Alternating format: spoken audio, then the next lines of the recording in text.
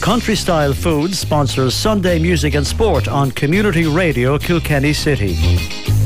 Welcome back to Sunday Music and Sport on Community Radio Kilkenny City 88.7 FM. I'm delighted to be joined on the line now by Nicholas Dunphy of Kilkenny City Harriers. Good evening, Nicholas. Evening, TJ. How are you? Good, thanks. Busy week for Kilkenny City Harriers athletes, and also a big event taking place tomorrow. Yeah, very big weekend as always. So looking back, the last weekend we had the National Under-20 Triathlon.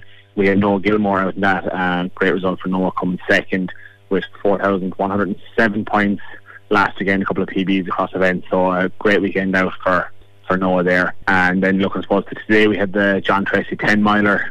We had Jacinta Mulrow, she was the first female over 40 home. We're approximately about 50 KCH athletes across that event out of approximately 3,000 runners. So a huge race, being the John Tracy. I think it's a date in a lot of calendars. So we were well represented down there. So that was a great result. And then looking forward to, I suppose, the big events on the calendar for tomorrow. We're nice to be involved with the Cushnore 5K for St. Bridget's Day. So it's starting at 11 a.m. in Kilkenny Castle Park. You can register on the day if you haven't registered yet. So 10 a.m. on the parade, you can register. And they've got a great lineup to fair to Cushnore of events planned. They've got a petting zoo, face painting, and a coffee stall down on the parade as well. So even if you're not running it, come down, support, join in the atmosphere. It's a new course this year, starting on the parade, down onto Rodin Street, down then by the back of the castle, down by the Hurling statue, going back the whole way down there, coming out at the bottom of Ned Natty's Hill, as we call it anyway, up to Spitzer's Gate, and in then for a big lap of the castle. So it's going to be an exciting race and atmosphere around Kilkenny tomorrow for that.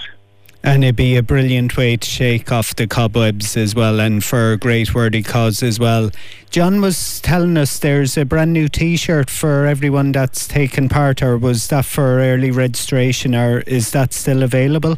I believe it's still available, yeah. So there should be a t-shirt for anybody that registers tomorrow. I believe there's still some t-shirts left there. So it's a beautiful t-shirt to be fair. So everyone has to come down and see it in person tomorrow and get their hands on one by registering. That's brilliant. Thanks a million for that, Nicholas, and I really appreciate you linking in, and we hopefully will chat again soon, either with John or yourself next week anyway, with the latest updates. And best of luck with the event tomorrow and for all the athletes as well. Thanks a million, Nicholas. No worries. Thanks, TJ, and thanks to Community Radio Kilkenny City for always having us on. It's absolutely fantastic to be able to join every week to update on all the activities of Kilkenny City Harriers. It's our absolute pleasure. Thanks a million, Nicholas. Take care. Talk soon.